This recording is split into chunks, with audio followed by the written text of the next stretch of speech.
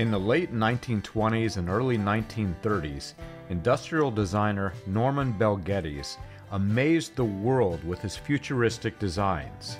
Many of his City of Tomorrow and Automobile of Tomorrow and Home of Tomorrow designs became the talking point for newspapers, magazines, radio programs, and films. By 1939, Bel Geddes' designs were so popular that he was asked by General Motors to design their pavilion, known as Futurama, for the 1939 New York World's Fair. Bel Geddes opened his design studio in 1927 and began rethinking everything from home decor to airplanes. His 1932 book Horizons had such an impact that it became jokingly nicknamed a book of prophecy.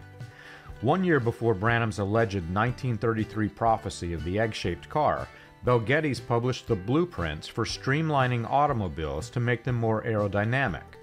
Some of his ideas were on display as prototypes at the 1933 Chicago World's Fair that William Branham himself attended.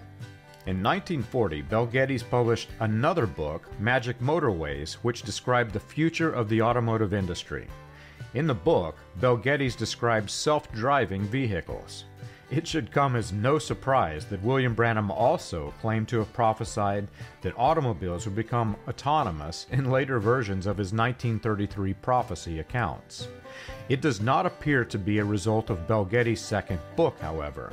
The timeline of William Branham's introducing self-driving cars is more closely aligned with the Central Power and Light Company's advertisements of the car of the future. You can learn this and more on william-branham.org.